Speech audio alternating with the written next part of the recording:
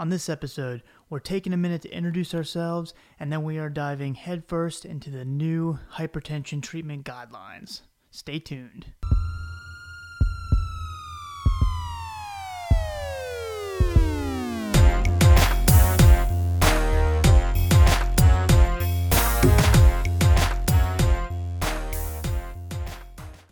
Hello, everybody, and welcome to the official first episode of the CorConsult Rx Podcast. My name is Mike Corvino. With me is my good buddy Cole Swanson. We're going to take this time to kind of introduce ourselves, explain what we're doing on the podcast, and kind of let you know what's in for the future. So I'm going to let Cole take it away first. To give you some background, I had Cole on my rotation when he's finishing up pharmacy school right now. So I met him first on my rotation.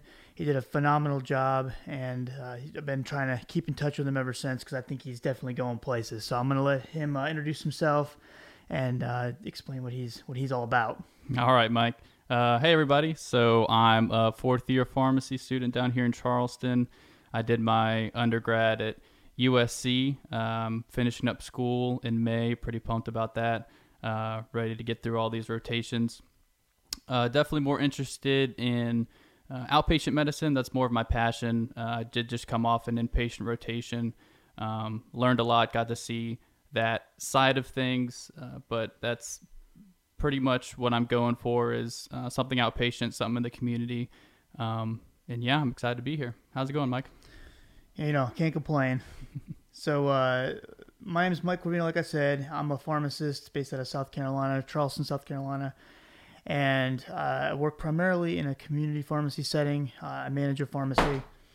And I also am working with patients that have diabetes, and they're also employees of the city of Charleston. So they have this program where if you're a city employee, you have diabetes, you can get enrolled to see a physician once every 3 to 6 months, and then a PharmD once every either month, all the way up to once every 3 months, depending on how well controlled they are. And as long as they meet the criteria, they have their A1C starts to be under better control. The patients will have their medications paid for, and the city will take care of all their expenses. So it's a very cool program that I've been able to be involved in. And then my most recent adventure is starting to teach with the PA school that's starting here in Charleston.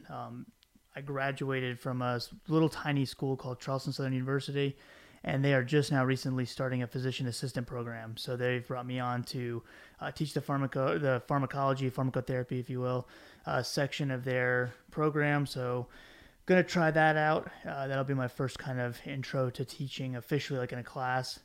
And so nervous and excited about that all at the same time. But yeah, we'll see how it goes. Awesome. Yeah, Mike's doing big things, so stick around. We'll see what's happening. Trying to hack the pharmacy culture and see what kind of doors we can open. So Cole, what kind of stuff do we want to do with the podcast? So pretty much why are we doing the podcast? We want to get guests on here in different specialties, different professions.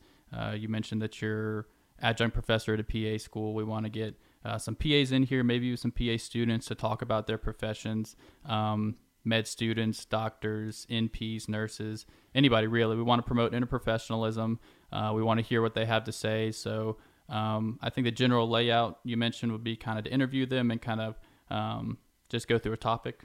Yeah. Speak to that. Do you know any like physicians or PAs possibly? I know some. I guess we'll find out if we can coax them into getting on here and getting under the lights. I'm joking because Cole's fiance will be soon to be a PA. Yes. You got a brother, older brother? Older brother is a med student, soon to be a physician. So yeah, I've got a family of a few healthcare connections. Professionals. So they'll probably start an empire soon. That'd be pretty cool.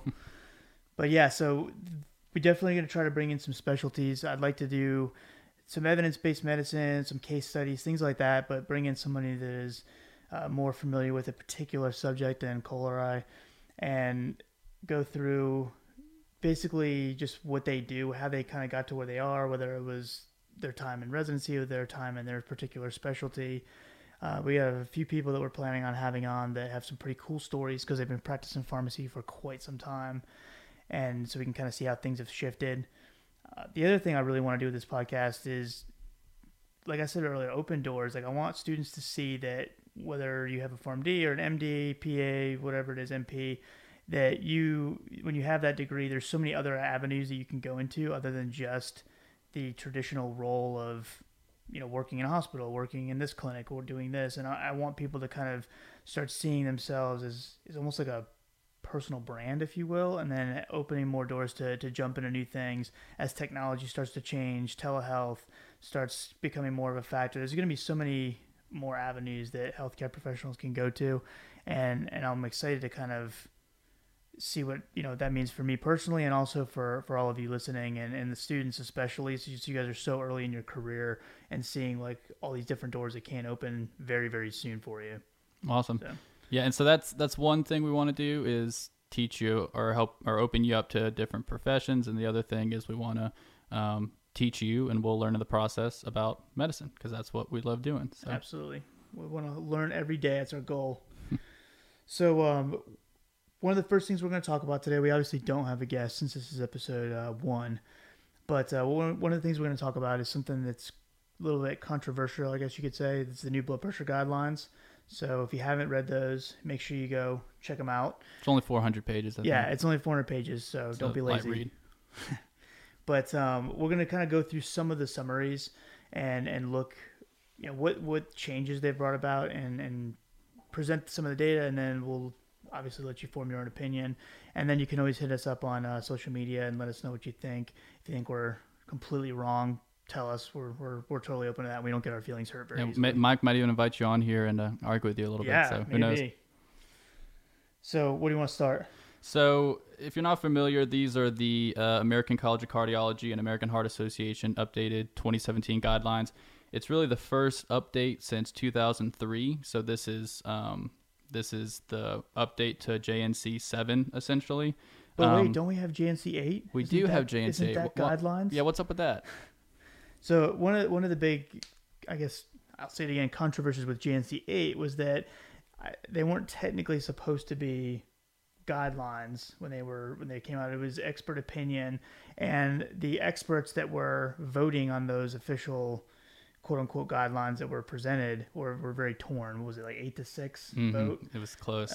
So there was not a good consensus on whether or not those goals should have been in place, especially when they backed up the blood pressure goals for elderly, when patients 60 and over, to 150/90.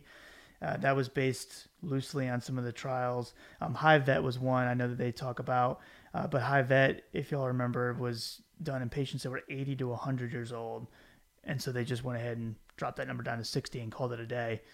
There's other studies as well that use that blood pressure goal, but there's a lot of people who were not happy with JNC 8 when they came out, and so some people still regard JNC 7 as the actual last update. Right. And that's kind of how they addressed it when they presented these guidelines. And there was so much polarity between or among the group that decided on it. Didn't they submit a minority report essentially saying that they disagreed with the results? Exactly. So, yeah, that JNC 8 itself was pretty controversial. So this is the update to the official guidelines from 2003, JNC 7. So what's the big 5 numbers, the big change that's happened with this update? So I guess the biggest thing I noticed right off the bat was how the blood pressure categories have shifted. So these new guidelines, they basically represent normal blood pressure as being less than 120 for systolic and less than 80 for diastolic. So you have to have both of those numbers being less than 120 over less than 80. You can't have one be less and the other not. You have to have both of them, and then you're considered to have normal blood pressure. Now you're considered elevated when your systolic blood pressure is 120 to 129, and your diastolic is still less than 80. So the big switch, obviously, is their stage 1 hypertension is now can be 2 things can get you there. One can be a systolic blood pressure of 130 to 139, or you could have a diastolic of 80 to 89. So what happened to pre-hypertension? Poor pre-hypertension's gone now, so it's just elevated. Yeah, that's all you got. Left out of the new guidelines. Normal, elevated, stage 1. And so if you think about it, the wording is weird, because stage 1, you could have somebody who's, let's say their systolic is 125, but their diastolic is 89. Technically, they're still stage 1 hypertension. Based on the diastolic. Yeah, Yep. based on just the diastolic, because it has to be systolic and diastolic. Either one of those can put you in that range. The stage 2 is basically anything over 140, 140 or over, and then for diastolic is anything 90 or over is stage 2.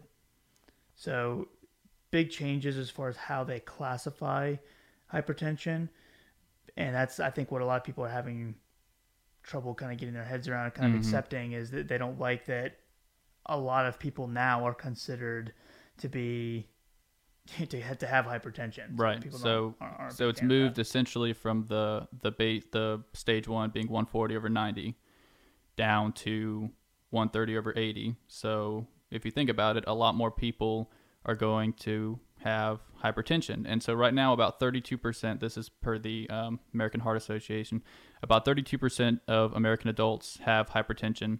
And with the new change in guidelines, it'll increase by about 16%. I believe it was 16%, or 14%. So 46% of adults will now have stage 1 hypertension. So I think the big concern, there's definitely arguments on both sides for these guidelines. And one of the people who may be naysayers of them would say, well, now a whole bunch of people are going to be started on hypertensive medication. So what do you say to that? I mean, that makes sense. If more people have hypertension, then more people are going to be started on meds, right? Yeah, that's definitely one of the arguments I keep hearing, is that this is just big pharma, just trying to push their dollars. The issue I have with that argument is all the meds they recommend, one, all have generics. They're all super cheap. And if you look at, for instance, like the thiazide diuretics, they recommend chlorthalidone specifically based on the ALLHAT trial, SHIP trial, some of the other big ones. Chlorthalidone is having evidence behind it and outcome data, and so they recommend that as opposed to like hydrochlorothiazide that we see typically given. And chlorthalidone is very cheap. Indapamide would be another medication that is another thiazide that is evidence-based, has outcome data. It's even cheaper. I mean, indapamide's on the $4 list at Walmart. Yeah, which a lot of people, you don't see indapamide much, and I think it's because people think that it's older or it's expensive, it's not used very often. But no, it's cheaper than chlorthalidone, and close to as cheap as hydrochlorothiazide, depending on where you are. Yeah, and there's actually data backing it up that shows that it maybe increases mortality, things like that. Or decreases mortality. Yeah, decrease. I guess you wouldn't want to increase mortality. That'd be bad. Wouldn't be great ideal with the medication, I guess. So walk us through the algorithm. Sure. For the treatment algorithm. So basically, the concern is that a lot of people are going to be started on medication because they're going to be diagnosed with stage 1, but not necessarily the case. So if you're less than 120 over 80, so you're just normal, obviously you're just going to promote optimal lifestyle habits, keep doing what you're doing, and we'll see you in a year, and we'll see what happens. If you're elevated, so the 120 to 129 range with less than 80, that's when you're saying, hey, you're kind of getting up there. We might need to take a closer look at this. So why don't we, look at your eating habits. Let's see if we can start you on an exercise regimen, and we'll follow you a little more closely, kind of 3 to 6 month type of situation. So that's with elevated. With stage 1, so the 130 over 80 or above 130 over 80, not everyone there is indicated for pharmacologic therapy. So another big change with these guidelines is similar to, I guess, statins really, and kind of where they've gone in the last couple years. And just in general, we're treating these patients based on their risk for cardiovascular events, because that's what kills people. So in stage 1, you have to have an ASCVD risk greater than 10% to be indicated for pharmacologic therapy. And if you're not familiar with the ASCVD risk calculator, what is that? So the ASCVD risk calculator, and they've actually updated it now, so it's the ASCVD Plus. But it's basically a calculator you can get. It's a free app, and the Plus is based on like the Million Hearts study, things like that have shown this. They give you a risk percentage of having some kind of a cardiovascular event in the future. And so the app, you can put in the patient's labs, so total cholesterol, HDL, LDL, systolic blood pressure, whether or not they have diabetes, whether or not they're on hypertension treatment, whether or not they're a smoker, whether or not they're on a statin, or whether or not they're on aspirin therapy is the two new criteria that were added for the plus. And it'll spit out a percentage of what that person's 10-year risk looks like of having some sort of an event. And so, one, this gives us an opportunity to say, okay, well, if you stop smoking, you can lower your risk by this much, or if you are taking a statin, you lower your risk by this much. But it also allows us now to see, okay, should we start someone on hypertension therapy or should we start someone on a statin? Right. Because they're at a higher risk. Right. And so, yeah, he mentioned the two big updates. You can also get this calculator online. I know a lot of physicians who use MD Calc, and it's on there too. Be a little bit careful because I think from what they were saying, it's not necessarily updated to the ASCVD plus. So if you don't see that the option to choose if they're on aspirin therapy or if they're on statin therapy, then it might not be up to date. But I mean, we've all got smartphones now, or at least most physicians, maybe most people, and in a lot of hospitals and health systems, they provide those for you also. So just download it. It's easy, and it's something really quick that you can do to determine whether a patient needs to be on these types of medications. So that's one thing that's going to keep patients in this stage 1 from being necessarily started on antihypertensive medication. So if it's less than 10, what do? You go to non-pharmacologic therapy, just like in Elevated, and you follow them in 3 to 6 months. And so I think one positive from this is that a lot of people are going to be flagged a little bit earlier to say, hey, I need to start changing my lifestyle. I need to start cutting out the salt. I need to change my diet so I can get these numbers down and hopefully delay being started on an antihypertensive medication. Another thing that they really emphasize in these guidelines is taking blood pressures correctly, doing 2 to 3 measurements at 2 different times to make sure that this person actually does have hypertension before you start them on an antihypertensive medication. And so can you speak to taking blood pressures correctly, essentially, and what people should be aware of? Yeah, so if you go into a physician's office or a clinic or a pharmacy for that matter, the odds of having someone either take your blood pressure correctly or taking your own blood pressure correctly using one of the automated machines is very unlikely. Patients are supposed to be sitting, for a few minutes before, completely at rest and to allow themselves to relax. Most patients walk in, sit down, and immediately have their blood pressure taken, or will take their blood pressure themselves as soon as they walk into a grocery store or wherever has an automated cuff. And I'll use my dad as an example for this. He'll be glad I'm using him as an example, I'm sure. But I'll get a call from him or a text from him, and he'll say, "Hey, my blood pressure is elevated. Should I be worried?" And it'll be like 140 something, and I'll ask him, "Well, when you went to take your blood pressure, did you sit down at the cuff for about 5 minutes, let yourself relax?" No, I didn't. And then he'll text me back, a few minutes later. Okay, it's down again. And it happens all the time. He always scares himself when he looks at it because he never wants to sit down for the 5 minutes and just chill for a second and allow his blood pressure to come down. But it's something that a lot of us do. We're in a hurry, and so we don't take that time to let our blood pressure come down naturally from us being up walking around. And so also having the feet on the floor, having your arm that's being measured, that the cuff is on, being at a heart level, not being suspended in the air or down low. There's so many factors that go into it. White coat hypertension is a huge factor. And they actually address that in the guidelines. They emphasize the importance of trying to get your patients to monitor it at home and see if there's a big difference between when they're coming in and when they're at home, because they might have white coat hypertension and shouldn't necessarily be on meds. They also address if the patient's blood pressure is normal in the MD office, but whoever's office, but it's elevated at home. So the importance of monitoring at home and having patients kind of take control of their hypertension management, they reference that in here too. It's important.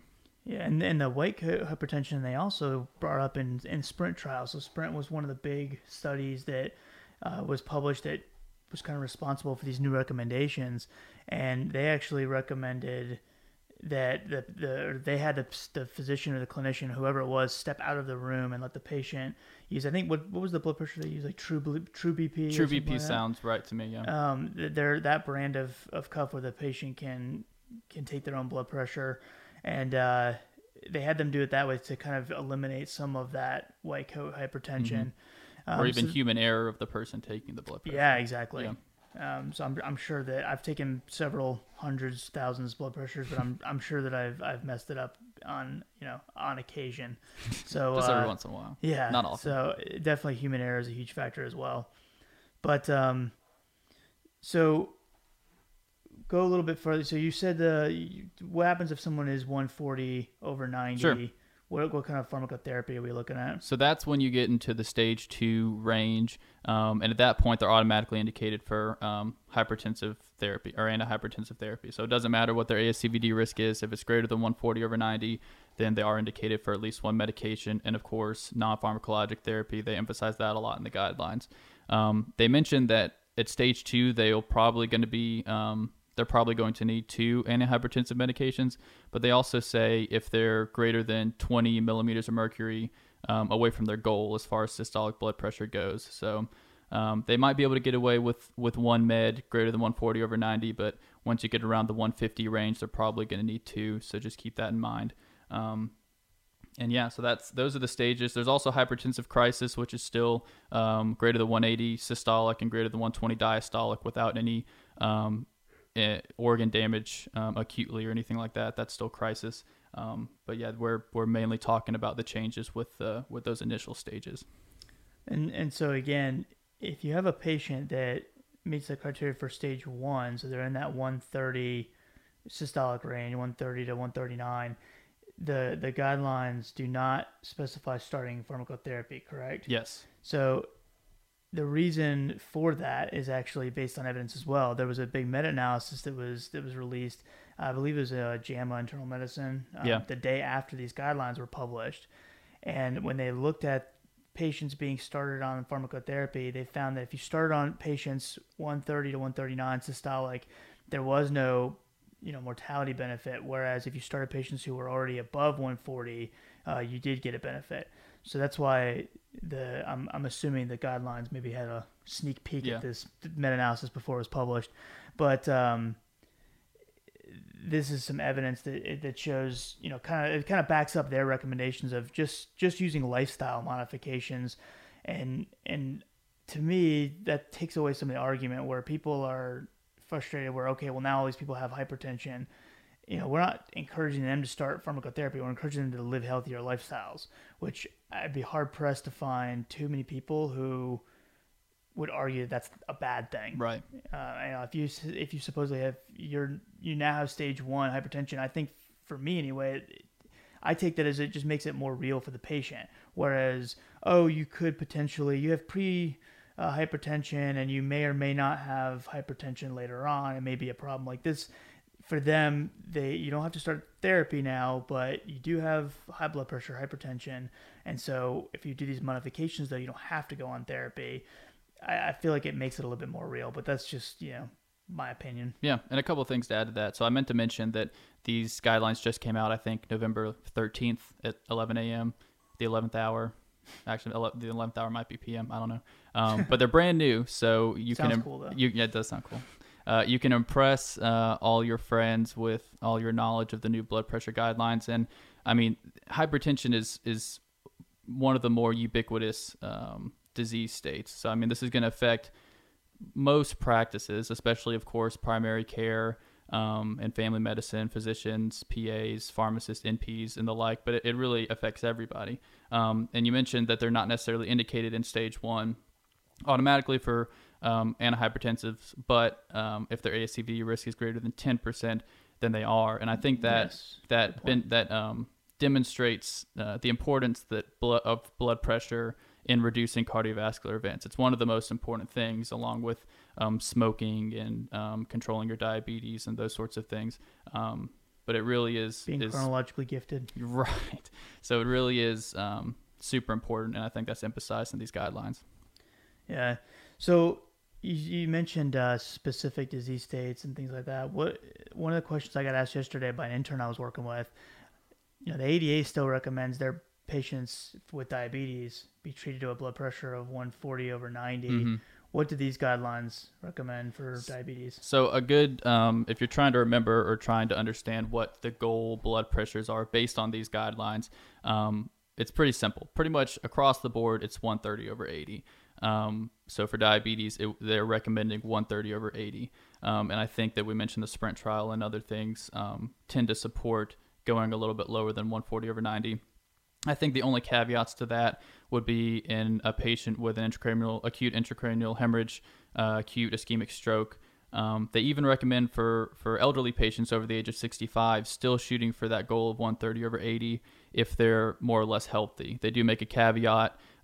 If a patient is that age and they have a lot of comorbidities, they have a low life expectancy, then that's, you want to treat the patient, not the numbers. And of course, if a patient, you're trying to get them lower and they're having hypotension or a lot of electrolyte abnormalities, then, treat the patient, not the numbers. But these are just the recommendations. So pretty much across the board, less than 130 over 80 is the goal. And I wasn't going to go this route, but I heard you mention the SPRINT and things, and I know there's going to be somebody who's just like super up on their literature and sitting in their car or wherever they're listening to this, and they're saying, but no, the SPRINT didn't include patients with diabetes. Mm-hmm. So no, Cole, you're wrong, because I'm familiar with the ACCORD trial, and the ACCORD trial showed that we cause harm, or at least no benefit, when we increase patients with increase the intensity of blood pressure control in patients with diabetes. One of the arguments and that's an argument that's made all the time. It's a very valid argument. Reasonable, yeah. One of the I'll give you this little piece to kind of chew on a little bit and make your own conclusion. But if you're not familiar with how the ACCORD study was set up, it was a 2x2 factorial study, and they looked at patients with intensive glucose control, intensive A1C control versus more standard. And then at the same time, we're looking at blood pressure, more intensive blood pressure control versus standard blood pressure control. And in the A1C arm, the more intensive A1C control they had, they actually ended up killing people. And so there was mortality when you lower A1C too low, basically. Increased mortality this time. Yes. Increased mortality, yes. Did I say it backwards again? No, you're good. Okay, good. Jeez. And so those same patients were also enrolled in the hypertension arm as well, obviously, because it's 2x2 factorial. And so some of those patients in the blood pressure arm that were having lower blood pressure goals were also in the more intense glucose control, whereas some of them may have been in the more intense glucose control, but also in the more standard blood pressure arm, and they were all randomized. So when we look at the data, there was no benefit overall, but we did see a benefit in stroke. We saw a decrease in stroke when you lowered blood pressure. But other than that, there was no difference. We just saw a little bit increase in adverse effects. And so they said, well, there's no reason to push people lower because we don't see a benefit. The problem we have is, was there actually no benefit, or was it the A1C, that aspect being too low that counteracted the benefits right. Of the blood pressure arms? There's a review that came out called Accordion, and it's one of the lead investigators from ACCORD that discusses all this and discusses how the study wasn't powered correctly to be able to address whether or not there was a true statistical difference, and brings up some other concerns. So, my personal opinion is like Cole said, you have to look at the patient. You can't just take the guidelines and say, okay, everyone's getting treated to 140 over 90 because these guidelines said so. I think you need to look at it and make it very patient specific, and then analyze all the data for yourself and see how it pertains to your particular patient population that you're dealing with. Yeah, and I mean, if you don't get a chance to analyze all the data, you could just listen to us and go with that. For sure. But yeah, just one note on that is they were shooting for an A1C goal less than 6, but they didn't even get there. They only got to, I think, 6.4 was the lowest they got before they stopped the trial because people were literally dying. And so I think that really does speak to the fact that it was the intensive A1C, and that should tell you something about where you want your A1C goals to be more so than where you want your blood pressure goals to be. So that was the Accord trial, and they do reference that in the guidelines also. But coming in for a landing here, I guess. So we mentioned chlorthalidone being the preferred thiazide diuretic, so we won't go into like all the first line therapies, but what are you generally going to start with in patients with stage 1 hypertension? You could either do ACE/ARB, you could do a calcium channel blocker, then you could do a thiazide diuretic. Do they still recommend calcium channel blocker first line for African Americans? Yes. The new guidelines? Yes. So the new guidelines, they still say with African Americans, unless they have CHF or post MI, I believe, even if they have diabetes, they should be started on a calcium channel blocker or thiazide. And I think that is one big change that kind of coincides with the ADA update from 2017 of you don't necessarily have to treat, like whenever I see a diabetic or a patient with diabetes, the first thing that pops in my mind is, ACE or ARB, statin, are they on these things? Not every patient with diabetes is indicated for an ACE or ARB anymore based on these guidelines. So why is that? Originally, we thought that if we gave someone with diabetes an ACE inhibitor, we would prevent them from having microalbuminuria and worsening kidney function. However, as more studies have come out, more meta-analyses, we've seen that doesn't always play out, that we don't actually reduce the risk of them developing the kidney damage or proteinuria. And so they've kind of backed off on that recommendation a little bit and have said basically once the person has albuminuria, then they can go ahead and start an ACE inhibitor or an ARB at that point. On Target showed that an ARB can have just the same effect that an ACE can as far as kidney protection. But that's kind of where they've moved their recommendations now is to wait till the person actually has proteinuria before they actually go ahead and start the ACE or ARB, or recommend that. You can still start it. It's not going to cause problems. Right. I'm still a little bit leery about starting first line calcium channel blocker. It's not wrong to do that, and this is more my opinion, less so than it is based on evidence. Based on physiology. Yeah, but just calcium channel blocker, if you're starting that first line, in the kidney, you're going to dilate the afferent arteriole, which allows potential interglomerular pressure to build, and you could then kind of induce this proteinuria over time. Whereas if you're giving an ACE, you're going to dilate the efferent arteriole, and interglomerular pressure will go down. And so if someone has diabetes, especially if they have a family history of kidney disease, things like that, I'm a little bit more leery about starting them on a calcium channel blocker by itself. If I did, I would use that in combination with an ACE inhibitor, kind of like they did in the Accomplish trial. Right. But it's not wrong to have someone who has diabetes starting them on a calcium channel blocker. I try to avoid it if possible, more so based on my just own fears. Right, and they do address that. So if they're anyone but an African American, first line can be ACE, ARB, calcium channel blocker, or thiazide if they don't have albuminuria.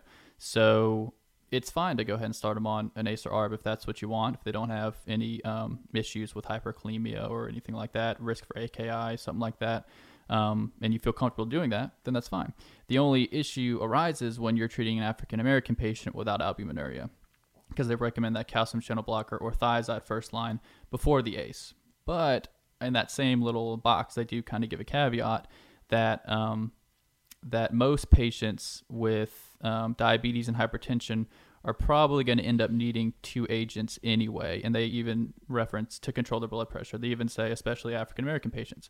So that is to say that even though you would go ahead and start an amlodipine or a chlorthalidone first line, you'll probably very soon be adding on potentially an ACE or ARB, which will kind of negate the negative effects on the kidney that amlodipine or calcium channel blockers might pose. So, yeah, and kind of going a little bit off track, but I guess if you haven't noticed, one of the big points we're trying to make is that everything that you're doing clinically or recommendations that you're making, whatever the case may be, should be based on the literature. Something, yeah. It should be based on something, and not just what you were taught in school, not just what you've always done. That's why you see a whole lot of HCTZ out there. Yeah, it's cheap. It's what I've always progressed. And then atenolol for blood pressure, primary treatment for blood pressure. Give them atenolol, call it a day. It's not something that we have any evidence. We want to prevent them from having an issue in the future. We don't want to just treat arbitrary numbers. And we saw this, I'll give this last case in point, but we saw this firsthand with like Accomplish when they compared benazepril and ACTZ versus benazepril and amlodipine. Mm-hmm. There was no difference in blood pressure lowering as far as that outcome. But we did see decreased mortality, MI, stroke altogether, not stroke by itself, but the primary composite was statistically different.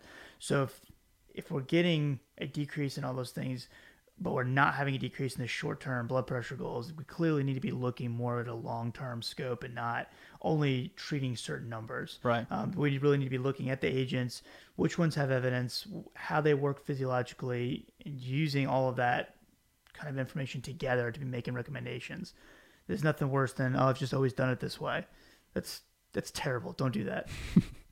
For sure. And if you disagree with us, let us know. We'd love to hash it out, or if we agree with you on Facebook. Yeah. Or kidding. Instagram, yeah. Yeah, wherever. We'll unfollow you. But yeah, just to reiterate that there are agents that have shown to decrease events, and it's not just about treating the numbers, just like you said. And they even reference that in the guidelines. They specifically say atenolol was not shown to decrease cardiovascular events, so go with one of the ones that are evidence-based. They also say beta blockers for most disease states should not be used first line for hypertension, even though that's kind of happens a lot, unless they are post-MI or have some type of, I think, non-ischemic heart disease potentially. Anyways, don't quote me on that one. But otherwise, yeah, they reference a lot of the things that that a lot of evidence-based practitioners have known. I think that there's definitely two sides to the coin of these blood pressure guidelines. We're realists, we're pragmatists. We know that this is probably going to result in more patients ending up on pharmacologic therapy just because that's the way that things go. But that's not the intention of the guidelines. The intention of the guidelines is to promote healthy lifestyle, to get on top of the blood pressure before it gets too out of control.